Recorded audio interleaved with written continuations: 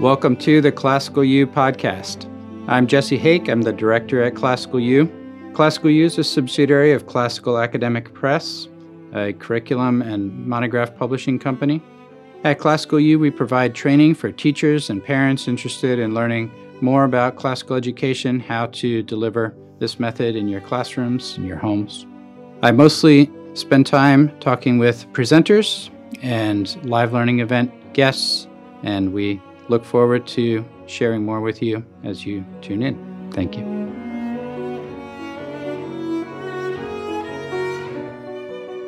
Nate, it is great to have you on the Classical U podcast. We're excited to be recording with you. You're with us today talking about the Humanitas curriculum, I believe, which is exciting in a separate project, not our topic for today, but you can tell us a little bit about that up front, and then I'll introduce you, and we'll get rolling. Yeah, absolutely. It's very good to be here. The Humanitas line is my big project, I guess. I'm the lead editor on the project, so it's a 4-year curriculum which aims to bring students into contact with primary texts. So the first year, 50 primary sources on Greece, 50 on Rome. Second year, we'll see 100 primary sources bring us through the Middle Ages. Then we've got a course on the American experiment. So that's really fun. That actually is what we were kind of talking about today, but it begins with some retellings of Native American myths, and it brings us through the colonial period, the Declaration, Constitution, through the Civil War, and all the way up to the centenary. So it ends with 2 sources, one by Susan B. Anthony talking about women's rights and the need for equality, and then the speech that Frederick Douglass gives. It's a statue commemorating emancipation. So there's a statue in D.C. that's unveiled in 1876, 100 years after the Declaration of Independence. And it's where Douglass reflects on Lincoln's legacy, the good and the not so good, right? So it's where he's very grateful for Lincoln, but he also says, it took him too long. And ultimately, in Douglass's estimation, the only reason Lincoln emancipated the slaves was because it seemed at that point in time necessary. He didn't set out to free the slaves. This is Douglass, right? He says his priority was the Union, and slavery was second to that. So he reflects on Lincoln's mixed legacy. But yeah, it's a really wonderful volume. The 4th one then is on the early modern period, and that'll be great. That'll bring us from, roughly the fall of Constantinople, so right before 1476, and that'll bring us all the way through into the 20th century. So it's a massive project, and it's very fun to work on. A lot of good work being done there. But yeah, that's what we were talking about in the studio here today. Well, I'm really glad we got you in town on that excuse, and that is exciting and rather gargantuan work. I wanted to chat with you for the Classical U audience about some of your own teaching history and Sure. And your own educational background, more in the storytelling vein. But we can get into a variety of topics. But let me briefly just give people a background and ask you a little bit more myself about your own story. You have, I think, 3 master's degrees and editing experience, and as well as teaching experience in the classroom. And I know you taught for years in the Trinity Schools network, the three schools there. And would love to hear just a little bit of your own summary of your own educational experience and background. How do you end up with 3 master's degrees? What are some of your own loves and interests? And then I'll have some questions specifically about your teaching experience and the Trinity Schools themselves. They're of interest, I would hope, to all classical educators as one, for a variety of reasons. They're a great organization, but they're one of the 3 kind of independently, different schools that independently started talking about a renewal, going back to a classical model of education, and on really kind of independent tracks, along with Care Paravel Latin School, and of course Logos in Idaho. You've got these three kind of within the same year, 80, 81 people starting organizations that have continued to grow and thrive and provide leadership. So, Sure. But tell us a little bit about your own educational background and some of the things you're excited about and have loved, because I know it's a long list. Oh, yeah. Well, sure, happy to. How far back should we go? Suppose might start even just in high school. Yeah. This always surprised my students. I ended up mostly teaching various humanities courses, right? So as a teacher, I've taught different humane letters courses, sort of integrated humanities courses, primary text-driven courses, on American history and letters, European history and letters, English in particular. I've taught courses on art and aesthetics, so thinking about theological and philosophical aesthetics, teaching students how to sit and appreciate classical music, how to read a painting, right? How to sit in front of a painting and allow it to reveal itself to you. Introducing students to opera and drama, theories of tragedy, and teaching them how to perform aesthetic evaluations along the way, right? So here's what Aristotle says in the Poetics, in that course in particular. Students read quite a bit of Plato on beauty, and then we read Aristotle's Poetics, and most people would pivot then to something like Sophocles, read Oedipus Rex, which for whatever reason is held up as the preeminent sort of Attic tragedy. But there's some really interesting things in the Poetics. Aristotle says, which strikes you as odd the first time you read it, but he says, Euripides, even if he mismanages some things, is still the most tragic of the poets. So we actually read, it's more of a problem play. It's called Iphigenia among the Taurians.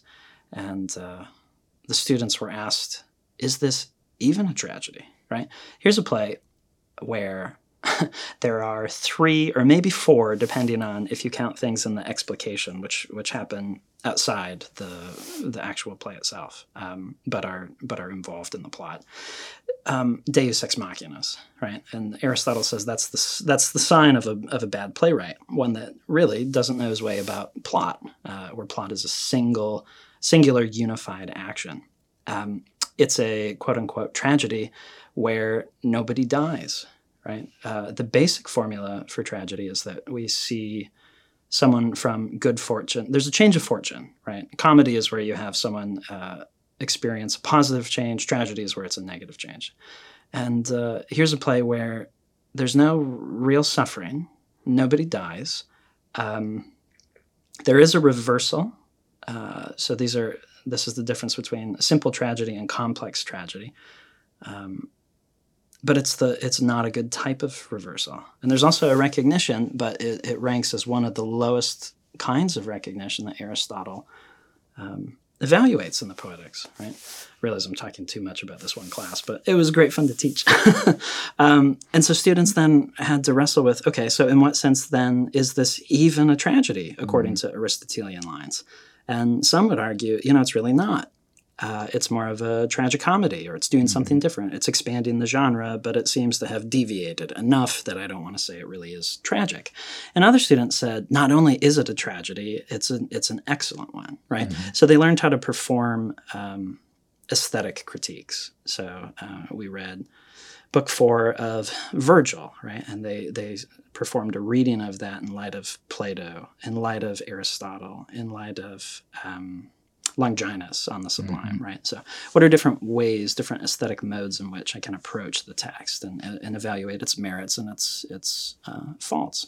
So those are the kinds of texts and courses that I've been teaching. And of course, let's dwell on that course for 1 minute. Sure. Since you brought, just give us the what year and is this a year-long course? It was, yes. Mm-hmm. This was at a school just outside D.C. And I was hired to I guess the directive was to try to get more students involved in the arts. And this was a newly required course, and so it wasn't an elective. Every sophomore had to take it. Okay. Yep. And I was very unpopular when I arrived because everybody's favorite teacher was supposed to have that job. And I was interviewing for an English job, and they, mentioned what I was doing at Yale coming out of grad school. And they said, would you maybe want to teach a course on aesthetics? I said, what? Wow. Yes. Yeah. So ended up taking the job from that guy. We're good friends now, so it's all okay. And the students have forgiven you since, I Oh, suppose. yes, most of them very, very quickly. They fell in love with the course. I mean, it's hard not to when you're doing things like that. How many years did you teach it? Let me see. I taught that for 3 years. Okay. And DC, we weren't in DC proper. We were in Nova, Northern Virginia. And that's just a hard place. That's a hard place to live, especially on a teacher's salary. So we just, it wasn't sustainable to stay there for long. Had some really tremendous students though. And I've got former students from there that are all over right now. One of them is finishing up at Yale. I've got 2 students that are at Notre Dame. One's finishing his master's and one is finishing undergrad, and a handful of students from there at UVA. And, those are just the 5 or 6 that come immediately to mind. So the other ones will be disappointed I didn't mention where they are. But yeah, that was a lot of fun. And yeah. I'd like to circle back to that specific class a little bit, because that does sound fascinating, and it's clearly right at the top of your loves, and as far as recent teaching experience. But let's jump back to you mentioned Yale, and right. And you have, I know you have been through the MAT program, Eastern University Master of Arts in Teaching, and I'd love to hear just. You were, I think, threatening to go back to your own high school, starting with your journey. But give us a little bit of a sense of the loves that have captured your attention in your own education. Sure. What's directed that? Sure. And indeed, I probably do need to go back to my own school in some way. I didn't realize it at the time, but that's when I first encountered classical education. Yeah. And that was as a rival, right? So I went to a small Christian school in Andover, Minnesota, called Meadow Creek Christian School, and a great school. I had a wonderful time there, and really thoughtful teachers, and they pointed me in the right directions in many ways. And we had this rival Christian school from Bloomington, just south of Minneapolis, and big rivals for soccer, big rivals for basketball. Every homecoming, it seemed, was always basketball. It was a small Christian school. We didn't have football. And I don't know. I remember a handful of games that we won and a handful that we lost, and it was devastating because it was homecoming, and you think things like that matter. But, I played soccer. I've played since I was 4, and I've coached a good, 10 to 15 seasons or so after I started teaching. And I didn't realize it, but that was in fact Trinity River Ridge, the classical school that I'd come back to later and end up teaching at. So my first experience of classical education was on the soccer pitch, and it was beating the classical school, I'm proud to say. But yeah, it's a great question. What sets you on your path, and how do you come to discover your loves?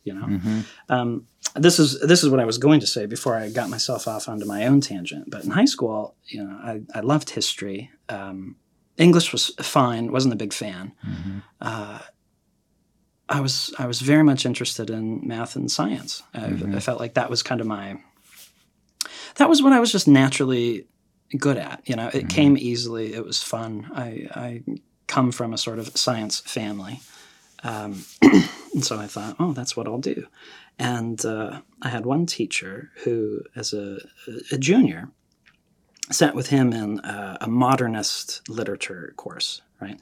So we read figures from the early 20th century. T.S. Eliot and William Butler Yeats, Carlos Williams, Wallace Stevens, James Joyce, right? Hemingway, Fitzgerald.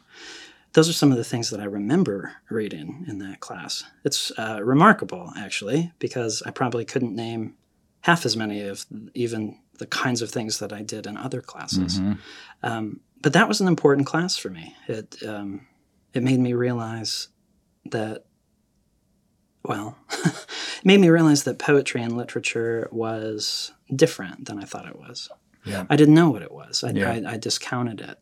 And wow, I was not good at it. It was hard. And anyone who's read T.S. Eliot, right, if you've stumbled through the wasteland, you know very quickly that, yes, it is hard. It's disorienting. These fragments I have shored against my ruin. But that was important. That kind of set me off, and I didn't realize until maybe years later, a decade later or so. So I ended up at a small Christian university in the middle of nowhere, Indiana, literally in the middle of 3 cornfields, called Taylor University. And had some great mentors there, double majored in history and English. And I worked very hard at English. And I was privileged to spend sophomore year. I was over, I did a semester abroad. So I was over in England at Oxford. I was a visiting student through Wycliffe Hall and had tutorials through Regent's Park and Balliol College. And that's where I started doing classical literature. I did a sort of module on the modernists. So I ended up writing about some of the things that I'd read years before in high school for the first time. And romantic poetry. And that's the immediate answer to your question, right? It was the Romantics. We called him the Bard, Dr. Barry Webb, because he had so much poetry committed to memory. It was just, you couldn't believe it. My parents came to visit, and he took us to a local pub where he was friends with the public house owner. My dad, kind of asked them at one point. He said, "So how, you mentioned Shakespeare a few times. Do you memorize any?" He said, "Oh yes, several lengthy passages committed to memory." And my dad pressed him. He said, "Well, what?" Right, good British fashion, several passages, rather lengthy. And my dad goes, "What does that mean?" And he said, "Well, I suppose several dozen passages of several hundred lines or more." And that was just Shakespeare. So I read with Dr. Webb for 8 weeks through the big Romantics, Blake and Wordsworth and Shelley, Keats, of course, Byron. We read Charles Lamb, who's not a poet, but really wonderful essayist, and Coleridge. And it was Keats in particular. I still remember it was a rainy Tuesday afternoon in April. And dear old man, he's in an office, I guess you have to call it. It was more of a closet. And you couldn't see the walls. You'd swear that the roof was held up by books. They were just stacked every which way. And there was just enough room for his chair, and you had to move the chair for the student out of the way to open the door, right? But then there was ample room. So, he'd put a kettle on and we'd have tea and get lost in poetry. And it was Keats more than anything. I mean, if you've not read the Romantics, you absolutely must. Wordsworth is fantastic. Lyrical ballads in general, but wow, Tintern Abbey, right? It's where he says things like, he reflects on what he calls the best part of a good man's life, his little, nameless, unremembered acts of kindness and of love. Near the end of the poem, he encourages you. The poem sort of teases out the difference between the experience of nature and the tempered recollection of nature, right? And the comfort that can afford you in later times, in times of trouble. And he reflects on when thy mind shall be a mansion, a dwelling place for all beautiful forms, right? And that's just, That's just one part of Wordsworth. He's really wonderful. So get to my tutorials, and the bard would say, turn to Keats. It's somewhere in the 1300s, and I'd frantically be trying to turn to find the poem, and it took me 2 or 3 weeks, and I realized I need to not look for the poem. I need to just sit and listen, because he would recite every single week. He'd recite the poem from memory. And he embodied in a really powerful way that poetry wasn't just something on a page, right? It wasn't something merely to be studied. You can and should study it, of course. But he embodied the fact that poetry can be a way of life. Poetry has this wonderful ability to enhance your life, to expand your consciousness, make you aware of things that have been all around you, but for whatever reason, you haven't paid enough attention to know or realize. So here he was sitting in front of me, reciting poems, and instead of just enjoying and experiencing them, I was frantically looking for the page so that I could follow along. Well, it was Keats. And it must have been Ode on Melancholy. And wow, no, go not to Lethe, neither twist wolf's bane for its poisonous wine, nor suffer thy pale forehead to be kissed by nightshade, ruby grape of Proserpine. Right, and something about the lilt and the rhythm. It's the meter in Keats. Ode on Melancholy. Neither twist wolf's bane, tight-rooted for its poisonous wine. Yeah, it's so good. But you get to the end of the poem, and he says, "She dwells with beauty, and beauty that must die, and joy whose hand is ever at his lips, bidding adieu and aching pleasure nigh. I in the very temple of delight, veiled melancholy has her sovereign shrine. Though seen of none save him whose strenuous tongue can burst joy's grape against his palate fine, his soul shall taste the sadness of her might, and be among her cloudy trophies hung." Well, that was it, you know. I've been ruined ever since. And in many ways, my life, certainly my academic career, but a lot of my life has been trying to cram as many poems into my mind as I can. That's the stuff that you hear it and you get chills, and you begin to inhabit it, and you go, wow, why would you pursue anything else? Right? It enlivens and enriches life. So even though sophomore year of college. That's right. Yep. Yeah. Yep. And yeah, that was the turning point. Yeah. And as I said, I wasn't good at poetry, and I've worked very hard at it, and I've given a lot of time over to the study of and the memorization of poems. But that would be a chief love, absolutely. Yeah, poetry has a way of, well, I don't want to be over dramatic, melodramatic, but I think that really it has the potential to shape your soul. If you read the right poems in the right ways. So I found myself drawn to poetry ever since, and been, very, very blessed to interact with a lot of the folks that I have. So yeah, that was sophomore year of college, and had to go back to the States after that for 2 years, which was tough because it's, the British system is just so very different from the American, and I really enjoyed that. So I graduated and went over to Ireland to try to get more of the British system. So I read for an MPhil, Masters of Philosophy, in Anglo-Irish literature at Trinity College, Dublin. So that's in the heart of Dublin.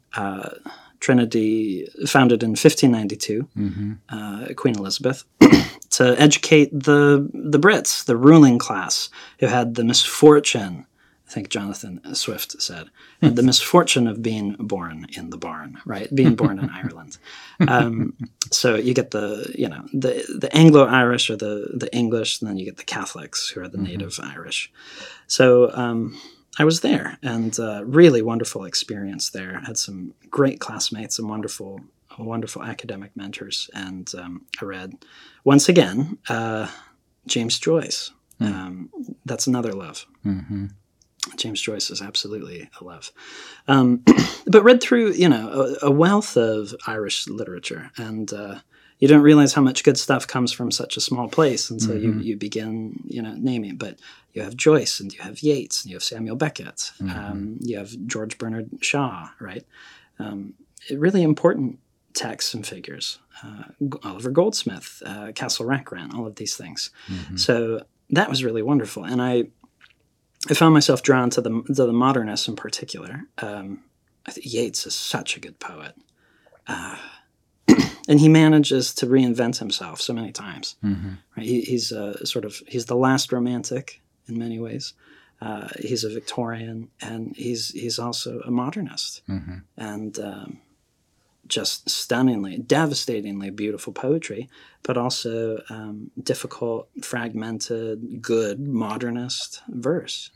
The Circus Animals Desertion, sort of the last poem in his last collection, beautiful. He's lost his muse, and he ends with, I must lay down where all the ladders start, in the foul rag and bone shop of the heart, and Yeats is the best. But I wrote on theological aesthetics in James Joyce's Ulysses, and I love Joyce. I think The Dead is simply the finest short story ever written in English. It sort of consummates the short story in many ways. I think it exhausts a lot of what the short story is capable of. Portrait of the Artist as a Young Man is a tremendous novel. And Stephen Dedalus there begins outlining some of his aesthetic theory. And I suppose that's really what got me most interested in it. Yeah. So Stephen Hero was the original draft for what became Portrait. Joyce couldn't get it published, so he threw it into the fire, and his brother Stanislaus rescued it. So we've large portions of Stephen Hero, but you can see Joyce's development as a thinker by looking at it's his discussion of epiphany. Right? So epiphany as it relates to the artist, the sudden manifestation, the revelation of the thing. Right? How is it that an artist gets inspired? And so in Stephen Hero, Joyce thinks about epiphany in terms of, in a passive way, right? So you get a passive man of letters who is inspired, possessed by something outside of himself. And his job is to transcribe it before it disappears. And then in Portrait, and you see this also in The Dead, you get a different vision of epiphany, where the artist takes on a more active role. And this is where Stephen Dedalus says that he feels the call to the vocation. He thinks he's going to join the priesthood. And there's this frightening passage, you remember, which smacks in some ways of Jonathan Edwards' Sinners in the Hands of an Angry God. But Stephen thinks about damnation and hell. And ultimately, he resists. He doesn't become a priest. He changes route and decides to become an artist. And he says that he will be a priest of the imagination, transmuting, what does he say? Transmuting the daily bread of life or of existence into, right? And so this is where his aesthetic theory changes then. You go, so the artist's job is to transmute, or if we use a more theological word, to transfigure, transubstantiate life into art. Yep. And I was hooked. So, I read Ulysses, didn't understand any of it. It's such a good book. And wrote on theological aesthetics in Joyce. And Ulysses, Ulysses is a love. It's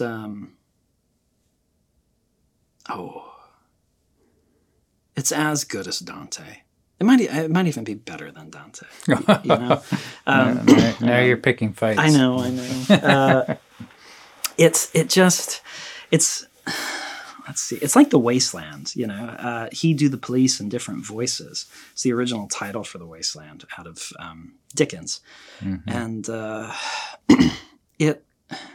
Wasteland retells. It's not really the exact way of saying it, but you get so much of the tradition revised and rewritten, retold in The Wasteland. And that's what happens in Ulysses, right? So you read Ulysses, come up, kinch, ye fearful Jesuit, stately plump buck mulligan. That's the opening line. But it's a sort of mock mass that they're having, right? They're shaving and they're shaving cream, and calls him a fearful Jesuit. That's great. But what happens in Ulysses? Well, it takes place on June 16th, 1904. And scholars have realized when they have questions about Ulysses, there's all sorts of ways of like validating and finding things out. So the first person that read it out loud, start to finish, realized that it takes just about 18 hours to do so, and the text itself unfolds over the course of about 18 hours. I might have misremembered the number, right? But the point is what matters. It's a full stream of consciousness. Full stream of consciousness, and it is enacted over the length of time that it would actually take you to enact it. Yeah, it's fascinating. Yeah. So that's the premise, right? That's the backdrop. You follow Stephen Dedalus in his wanderings through Dublin, and he meets Bloom and some of these other players that are so important in literary lore. But while that's happening, we see that Homer is being rewritten. So Stephen Dedalus, I mean, his name, right, invokes Ovid. But he's also a sort of new Telemachus, and Bloom a sort of new Odysseus. So Eliot published a neat little essay on The Wasteland, and he talks about the mythic mode, right? The way that, yes, it seems to be just modern life, but it's retelling some of this older literature. Well, what does Ulysses retell? The Odyssey, Dante, the whole of Shakespeare. I haven't had the time to even attempt to do this, but in the Shakespeare episode, Stephen propounds a theory about Shakespeare and his relation to Hamlet, remembering Shakespeare actually has a son called Hamnet, which for all intents and purposes is the same name as Hamlet, right? But he propounds a theory about Shakespeare's relationship to Hamlet. It's just fascinating. But and my that's hunch a son is, Shakespeare loses. Pardon? Is that right? Am I remembering correctly? Is that a son who Shakespeare loses? Yes. Yeah. Yeah, absolutely. Yeah. Anyway, sorry, interrupt. Oh, no, not at all. Well, Hamlet is retold, right? So in many ways, Stephen Dedalus is a sort of Hamlet, right? And he wanders about, and not much happens in Hamlet, right? Why Hamlet's delay is the big question that critics have asked. It seems like it could be a pretty quick revenge tragedy, and instead it's this massive delay, and all the reasons he doesn't pursue vengeance or revenge, or is it justice, right? So Ulysses is retelling that as well. Well, Dedalus says non serviam, I will not serve. So you get Paradise Lost being retold.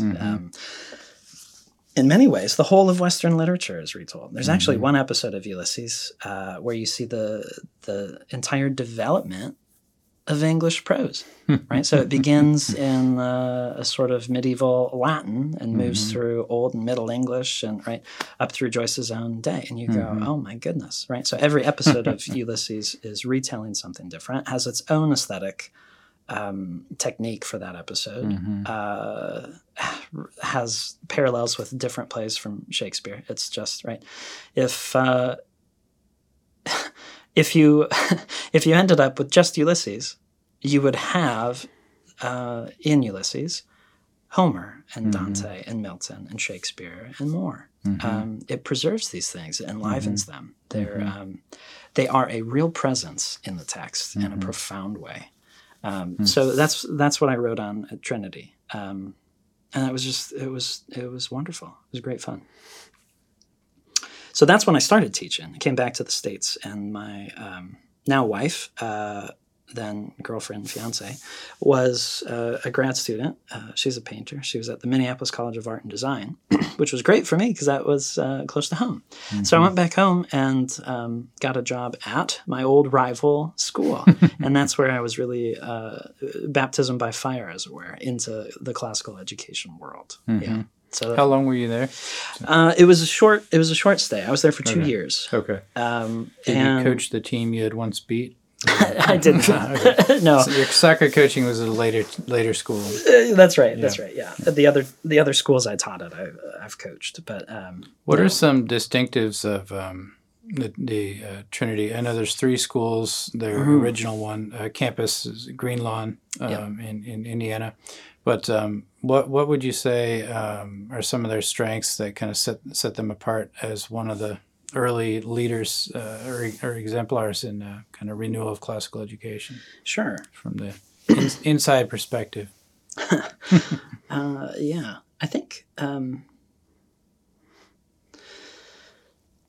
I think one of the best things about Trinity is that they really know what they're about.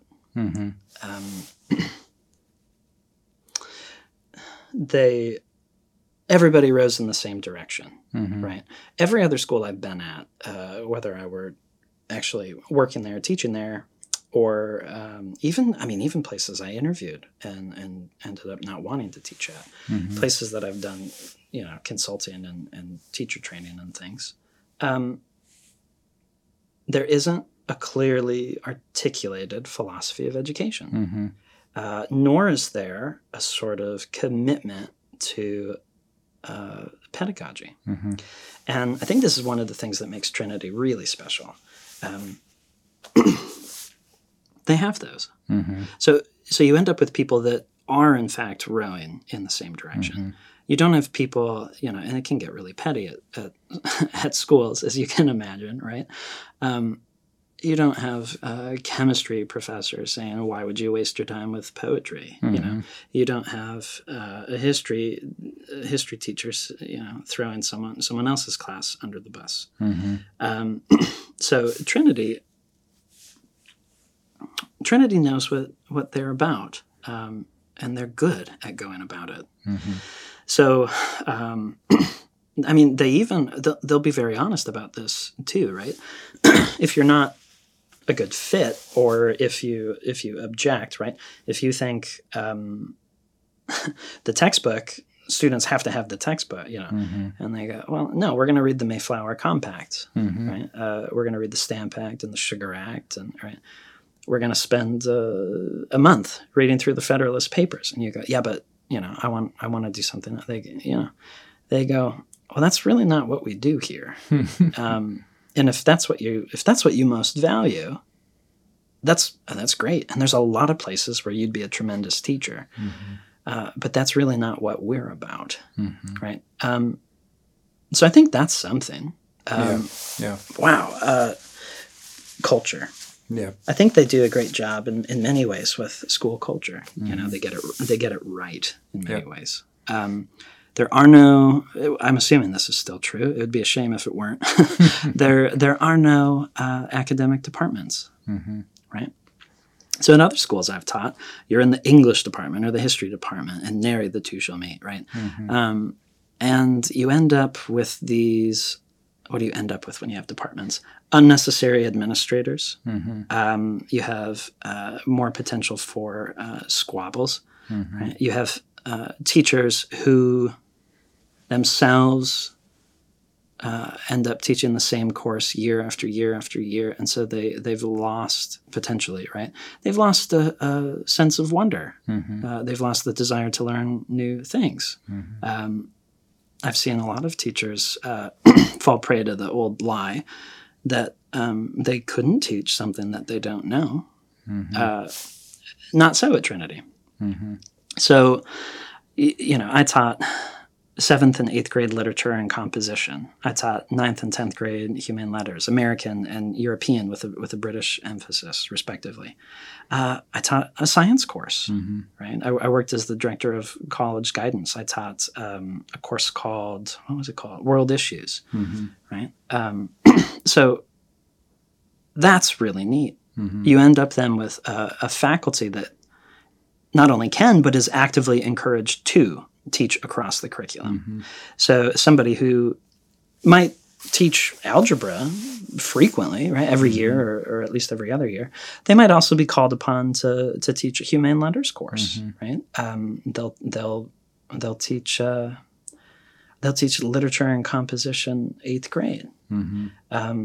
What else about culture? We had this is such a tremendous boon for a school.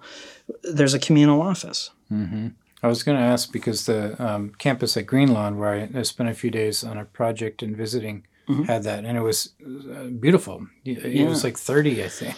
That's probably a little high, but this whole huge room dedicated, and all the teacher desks in little pods of 3, but completely open, no cubicle walls or anything. So all sorts of benefits to this, right? Our desks were put into little groups or clusters of maybe 6, right? So 4 desks facing each other, and then 2 on the ends. And administrators would be very intentional about picking and choosing who was at which little pod, right? So somebody who's teaching chemistry, somebody who's teaching human letters, somebody who teaches calculus, right? And we're all there together. And if you've ever been at a school where there are departments, often these are the kinds of people that not only don't, but can't have things to talk about with each other. Well, it was so, I didn't realize how special this was because it was the first place I had taught, and I only had my own high school to compare it to, right? But I still remember in my first week sitting there and I'm reading Beowulf, and I have to start teaching Beowulf in 8th grade. And the French teacher said, "Oh, I love Beowulf." And I was like, what? When did you? And then the woman sitting across from me who was teaching chemistry, she leaned back. She didn't say anything, right? But she leaned back and she listened. And I said, yeah, I'm trying to figure out what's going on with this, that. And all of a sudden, she jumped in and said, well, I wondered about that too. I haven't taught it for 4 years, but right. And so you realize what you have at a place like Trinity is you have an actual academic culture. Right?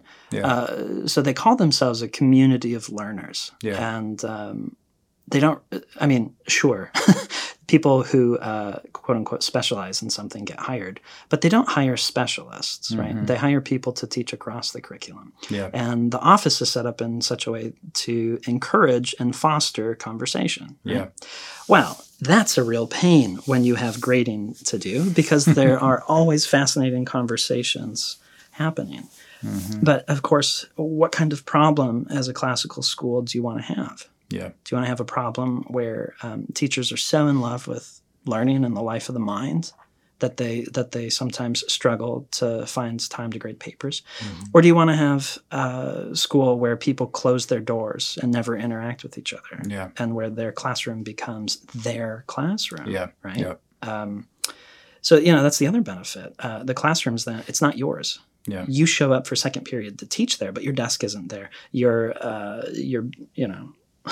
bad art or your banner from whatever football team you happen to care about is hanging on the wall. So they're very intentional in cultivating an academic space, right? It's not yours, it's not the students, it's shared. And these conversations spill out of the faculty office and they spill into the classroom. So I can't tell you how many times I went into pick whatever class, and we started by talking about what I was talking about with other faculty members. So this fosters community then between students and faculty because they're invited to participate in the very same conversations that faculty are participating in. Yeah, that's powerful. Yeah. So I don't know. Those are a few things about Trinity. Thank you. Yeah. That's great. Oh, one more. You're going to edit most of this away, right? So I'm talking too much. I'm sorry. Another thing that makes Trinity wonderful, I said school culture, but it's the families and it's the community. So a little bit biased coming from Minnesota, but you get some really intelligent folks out that way, right? Very well educated. And they've chosen to send their kids there because, right, they don't value grade consciousness. Trinity keeps grades, but grades will never show up on a student assessment. There aren't online grade books. There's no, right? When you meet at the end of semester, you meet with all of the faculty, with the parents to talk about the student's performance. And it's wonderful. It's like maybe it's a half an hour, maybe not. Maybe it's 15 minutes. I can't recall. But all of the faculty get together and they'll talk about James's sense of wonder, whether or not he's diligent with completing work. We'll talk about his performance in terms of like participation, right? We'll talk about areas that he can improve. At the end of all of that, and the parents have a chance to dialogue and ask questions, and the older students will come along. So for freshmen, 7th, 8th grade, right? It's just the faculty and the parents. Well, you get juniors and seniors. They will come and sit and listen to their teachers talk. And you have to own up to what you, right? Yeah, I haven't turned things in, or I have slept in class. I have, really powerful. It equips and enables the student to take ownership of their own education, their own learning. Well, at the end of all of that, we slide, an actual report card over that's got marks on it and say, here's, James's marks for the term. And we would recommend that you not share them with him. But of course, that's your prerogative as parents. But the student is there in all of the communication that's actually personal and Well, the older students, as I said, But the students love learning. And that's something that I've really not seen anywhere else either. They're catching that fire of the teachers that they're feeling the teachers are feeling with each other. Absolutely. And and they're not distracted by, did I get a B or a C or an A? That's right. They're thinking about what was I excited about? Was I diligent when I wasn't excited? Those more human factors. That's great. Well, that's a glowing account, and thank you. Let's get if you can move through. You've I think only done one of your 3 masters. Just quickly finish your own story, and I'd love to circle back to maybe just we could close even with a description of the class that you kind of started with. Unpack that for teachers, or maybe a highlight or two. Your favorite classes you've ever taught, and what was so effective about them. But well, so I left Trinity River Ridge after 2 years to go back to grad school. So trying to think through what I wanted to do, and ended up getting married after my second year, and our honeymoon, I say, because we never had a honeymoon, was 2 years in New Haven, Connecticut. So we got married. Beautiful place. Well, sometimes. Some parts. Some parts of it are really beautiful, and some you wouldn't need to see. We got married on August 5th and packed up on the 7th and drove across the country, and I started grad school within 2 weeks or so. So I was a student at the Yale Institute of Sacred Music, the ISM. The ISM is, it stands for the Institute of Sacred Music and Religion and the Arts, but those kind of get left out. I think the ISM originally was at Union in New York, and it migrated from there to Yale. So it's an interdisciplinary group. Students are either enrolled as graduate students at the Yale School of Music or at the Yale Divinity School. So given my background with Joyce and theological aesthetics, I found this program and I thought, wow, here's a chance to do a master's in basically theology and the arts. And it's in an interdisciplinary environment.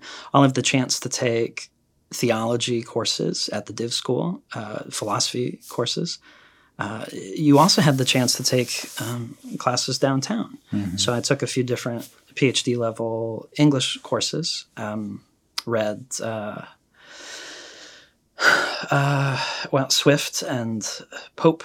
Took a course on mock heroic with his name's Claude Rawson. He was one of C.S. Lewis's final pupils at Oxford before he left and went to Cambridge.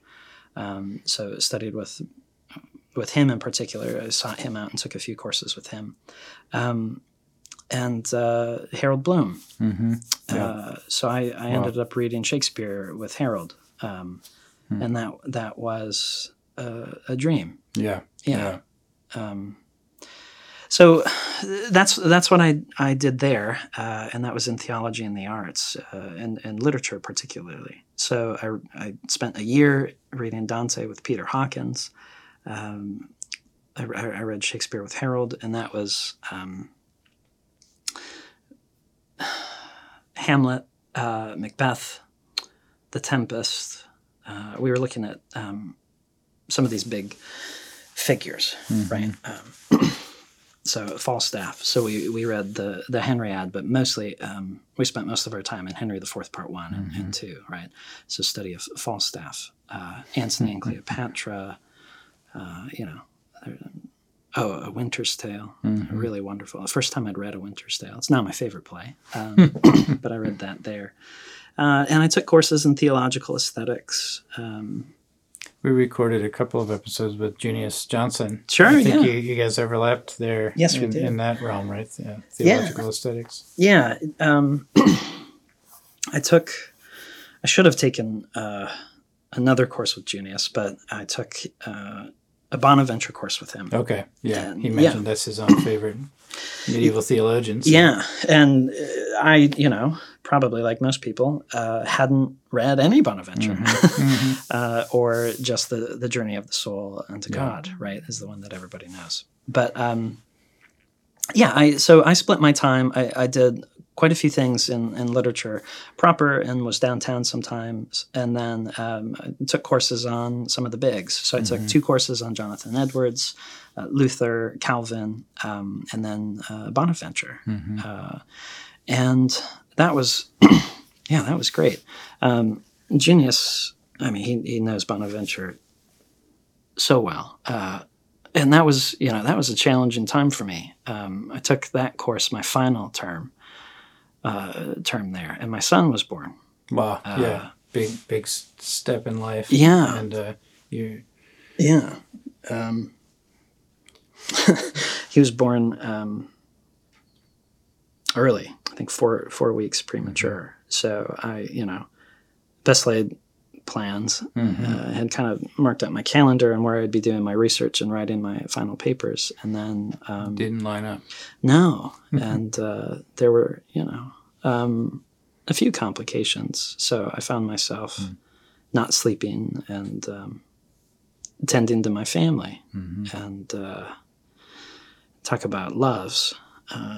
Joyce and Eliot and Keats and Yeats, but family, and they have a way of putting things into perspective and of really teaching you in a profound way what love is.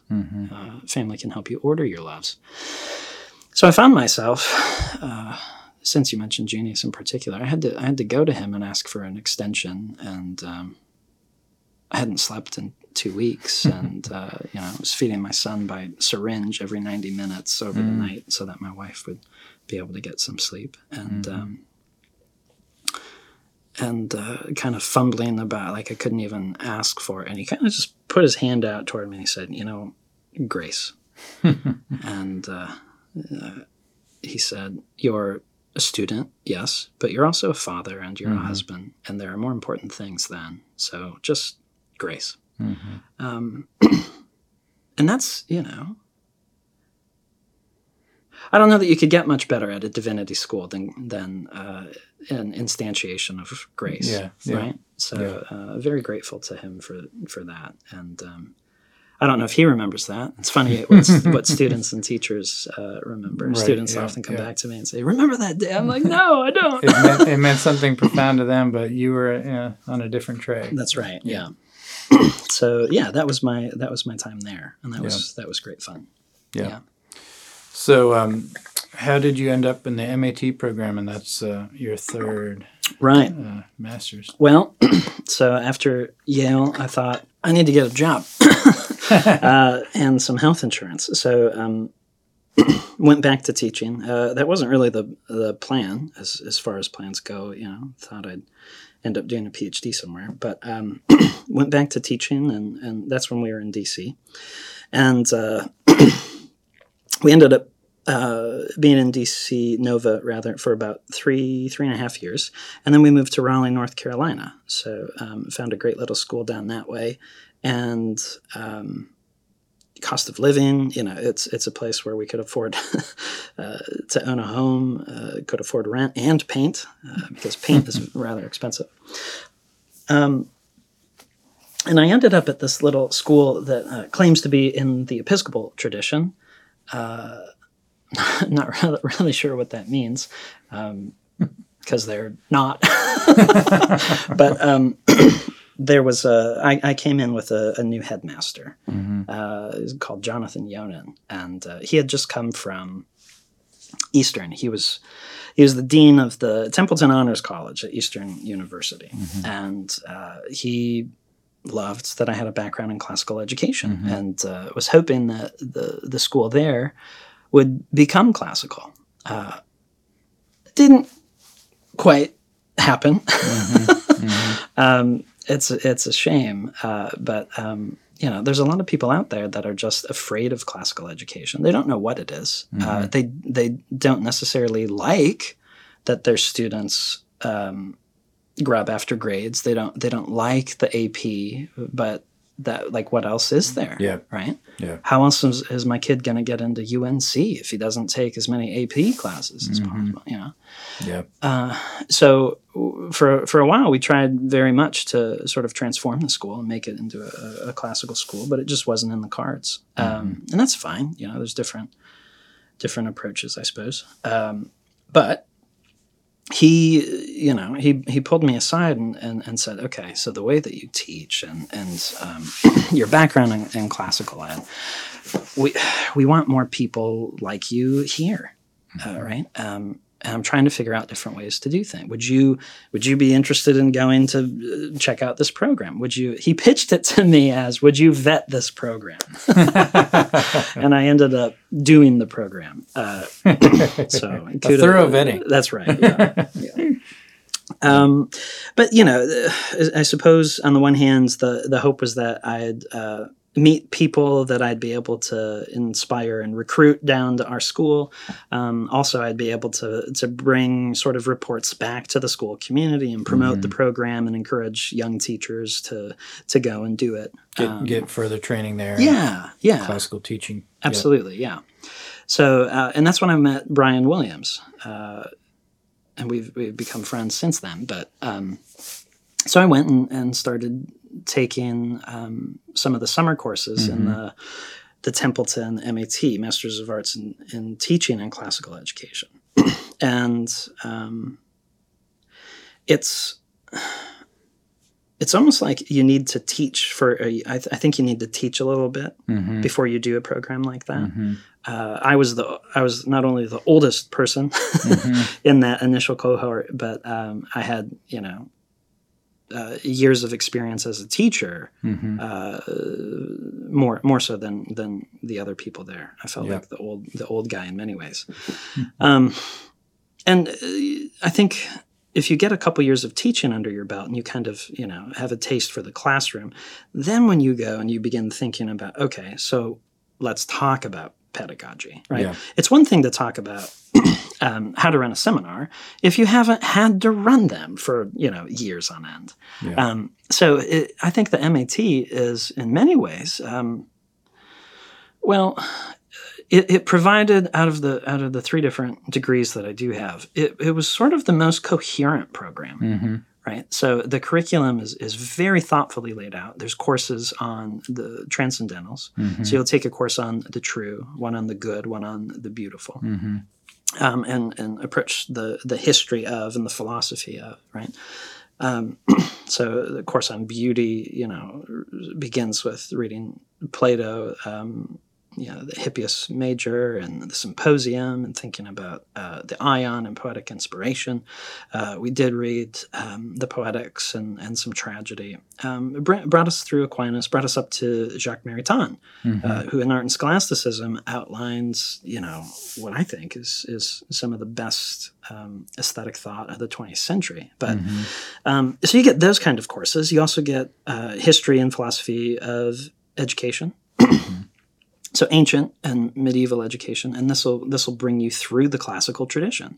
So a lot of people that go to liberal arts colleges, or even that do great books, they'll end up reading Plato and Aristotle, but they don't necessarily read Plato on teaching, right? They don't read Aristotle on like what actually happens in the soul when you learn something, right? So history and pedagogy of classical education, ancient and modern, and that's a course that Brian teaches, and I've TA'd for him a couple times, kind of co-taught little bits of it here and there with him, and that's great. You'll encounter figures that really can prepare you to go back to your own community, your own classroom. Yeah. So Isocrates, Hugh St. Victor, people that when you're majoring in something like English or like history, you just won't encounter. Yeah. So yeah, that was a really good program. I'd encourage anyone who's taught for a few years and is looking to get a master's in education to think about those kinds of programs. There's, Easterns was the first. There's a couple of them now that are coming out in different places, but it's so very different than your typical MED. Much better and more substantial in many ways. But to actually equip you with the philosophy and the pedagogy to, teach your students, but also to teach your parents, right? To inform parents on what you're doing and why. And to meet people that are like-minded. An immense value there. Well, thank you for letting me drag you through, the journey of your own past. It's gracious of you. Let's if you don't mind, kind of come full circle. When I first asked the question, instead of answering it, you jumped right into your favorite class ever, which is a true love being exposed there. I would imagine. So if we could kind of wrap up with what are your favorite one or two classes, and what stood out as things that you might say to any teachers who are still listening to the two of us, that was that you'd pass along as things that were wonderful to do with students. That course, Art and Aesthetics, ultimately it turned out to be a course that looked at what I'll call the transformation of a tragedy into comedy, right? So this was at a Christian school, so I could do certain things with theology and Christian thinkers that you might not be able to do depending on the school environment you find yourself in. Yeah. But we looked at the way that right over the course of the year, tragedy and suffering can be I don't want to say redeemed in art, right? But maybe transfigured, elevated in art. Dante, of course, gives us a profound image of this, right? It's the comedy, right? La commedia. And we see the tragedy in the first canticle, hell. But that's not the whole story. And for people that have the misfortune of only reading the Inferno, they really don't get Dante. Dante is not the poet of hell. Yeah. I think Milton is much better there in many ways than Dante. But it's purgatory. I mean, there are parts of the Paradisa that really sing, but it's purgatory that is, oddly enough, right, the most human of the three. And that's where we begin to see tragedy and suffering can give way to joy. Yeah. Right. It's the kind of joy that comes that you can only achieve through suffering. Yeah. So, we looked at The Winter's Tale, Shakespeare, the way that this engages Euripides. It actually seems to relate to the Iphigenia play I mentioned earlier. And I won't give it away because it's magnificent. But in The Winter's Tale, the first half is a sort of consummate tragedy. It's almost as though so Leontes encourages his friend to stay and asks his wife, get him to stay. Like, we don't want him to leave. He's been here. Like, it's good to see him. Well, she does so. And then he looks at her and thinks, too hot, like, you've done too well in persuading it. Surely something's going on. And it's like he emerges from his office having read the rest of Shakespeare. He comes out and mistakes his own actual life for the play that is Othello. Right. So there's some really interesting. So I would say meta theatrical, meta Shakespearean. Right. The plays interact with each other in really curious ways that scholars don't seem to care as much about as scholarship has changed recently. But it seems like he's engaging these other plays very intentionally. Well, everything goes terribly wrong, and everybody dies, and there's a massive storm. Exit pursued by a bear, and and then Old Man Time appears on stage, and in couplets, right? So you get it must be 8 couplets, so 16 lines, unless it's 16 couplets. I can't remember. Comes and talks about 16 years passing, and now Perdita, the child that was lost, right? Now she's, 60, she's come of age. And the second half of the play is a consummate comedy. And the denouement then is where the two meet and intersect. And it's very mysterious. It seems like you have to decide. If you were to produce the play, it would almost never work. Because you have to make decisions that when you read drama, you don't have to, right? But if you're going to stage it, you have to say, okay, so is someone, I don't want to give it away, right? But like, there's 2 possible ways to read the ending, and there's this ambiguity. But if you stage it, you get rid of that ambiguity, right? And you say, it has to be this one or it has to be that one, right? Well, if you read carefully, I think that neither interpretation is ultimately valid. It is mysterious. There are things in the play that suggest it can't be option 1, and that say it can't be option 2. So you're left with this, like, what do we do? And so it's been called a problem play, a romance. I fancy it's a sort of tragicomedy. But the way that these things interact with each other. So we get to the 20th century, and we look at 3 different Christian thinkers. Tolkien, Lewis, and the smartest of the Inklings, Owen Barfield, right? Yeah.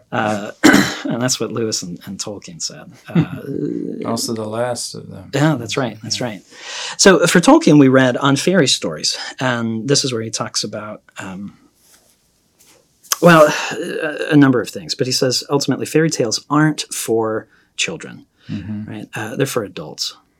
Children already know, they believe in fairies already, right? Mm-hmm. Adults need to be taught to re-believe in these things. Mm-hmm. So this is where he uses the word eucatastrophe. Right, yeah. Right, coming out of Aristotle's Greek, catastrophe, right? It's a downward turn, Mm-hmm. right? That's the moment in the tragedy where things look like they're going well, and then there's that turn, and it's a decline. Unexpected, sudden decline. That's right, yeah.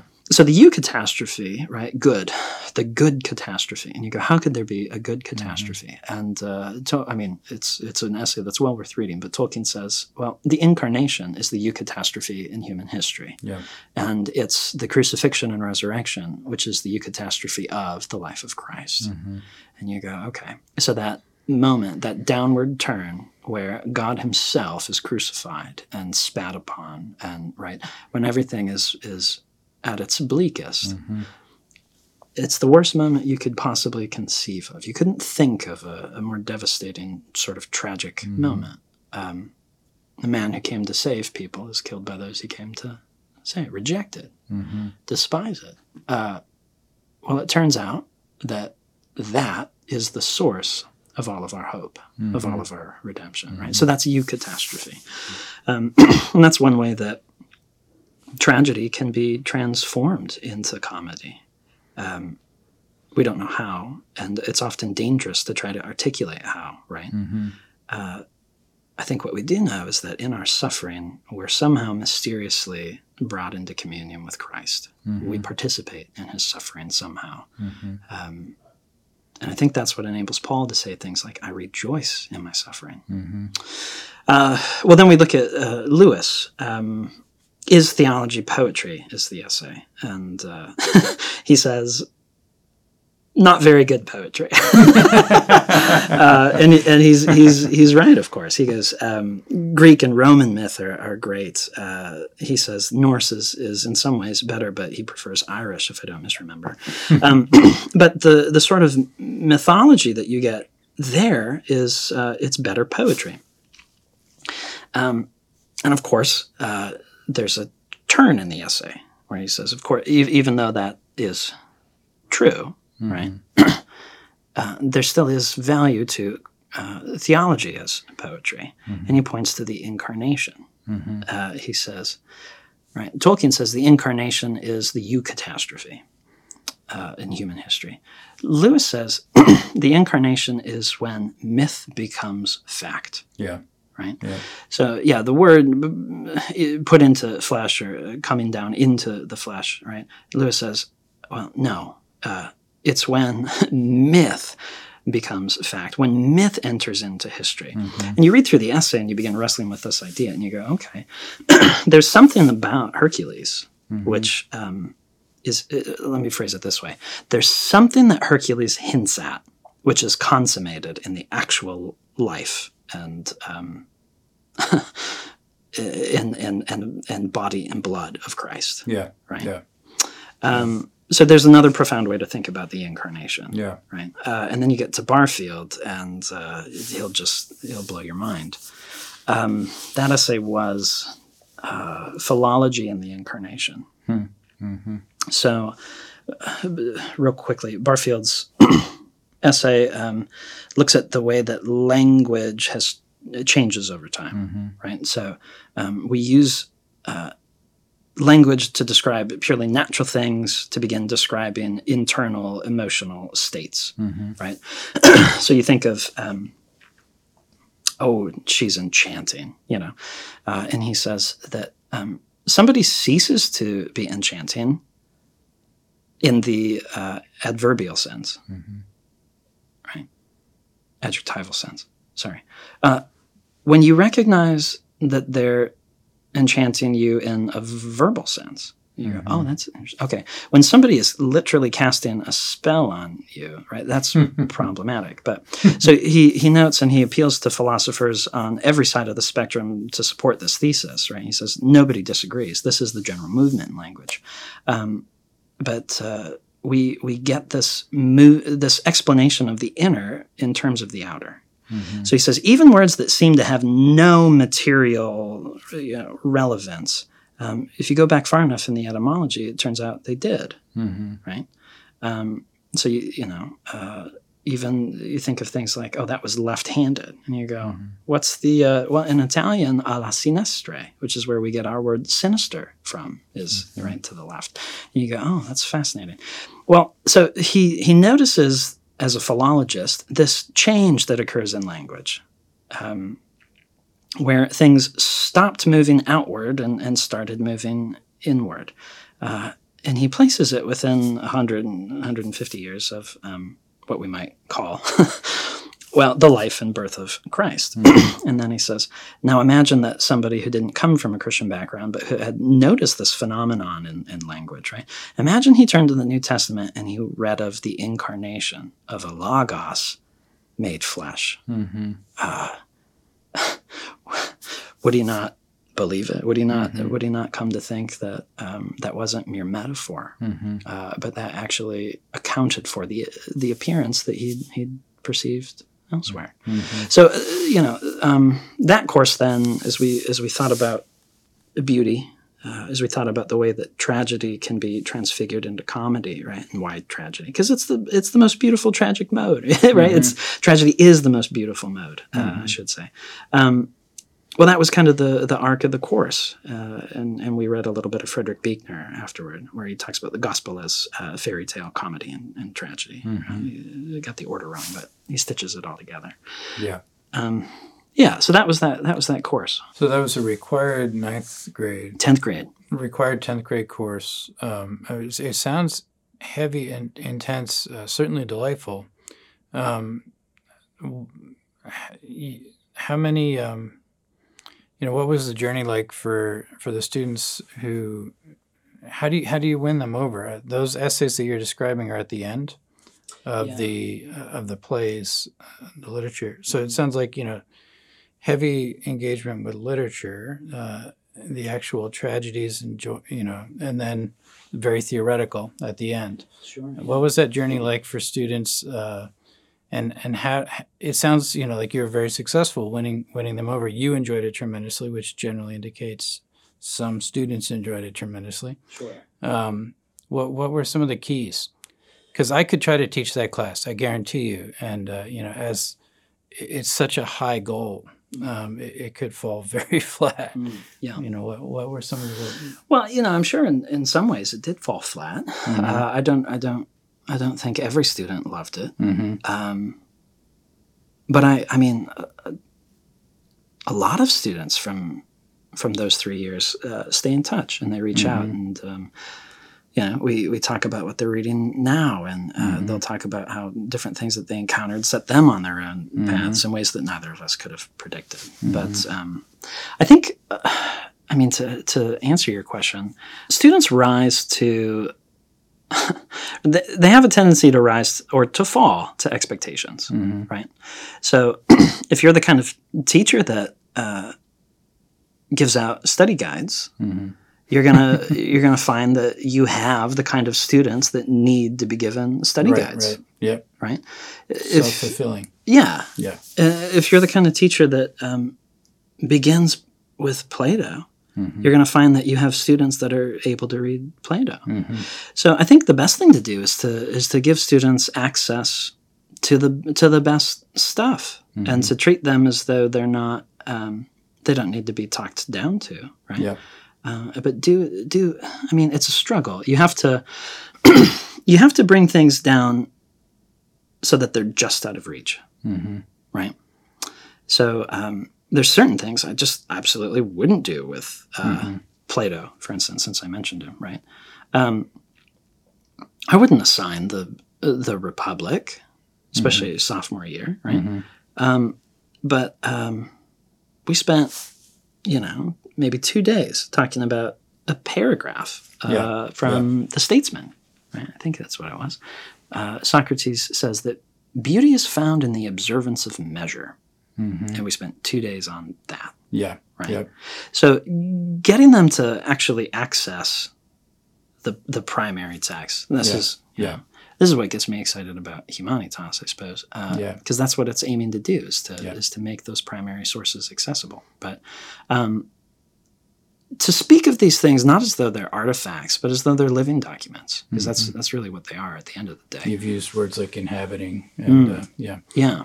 So you've got some inhabiting of intentional, manageable, but spending the time it takes to get into a paragraph. Right. Yeah. And Plato, Aristotle, and then of course I think the plays and some of that sort of is even more inhabitable. I can easily imagine that bringing the students in, dwelling in a story, and then the very intense kind of theoretical. Yeah.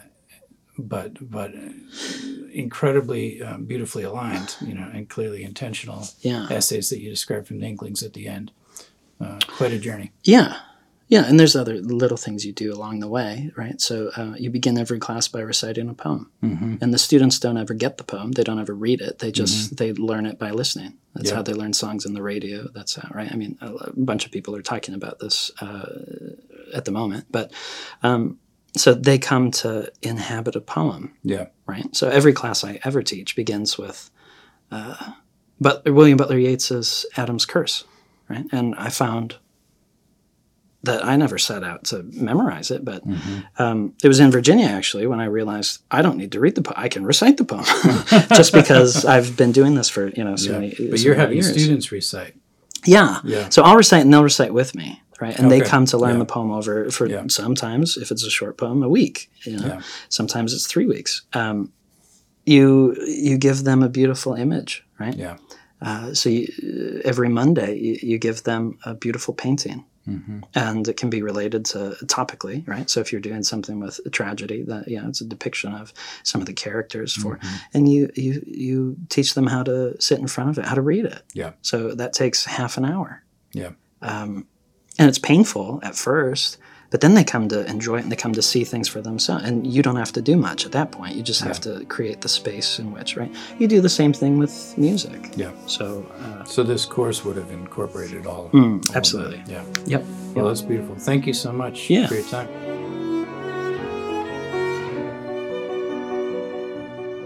Thank you so much for listening to the Classical U podcast. Please do check out our website, classicalu.com, and our teacher magazine, Altum. We hope you've enjoyed these conversations with presenters and live learning event hosts with Classical U.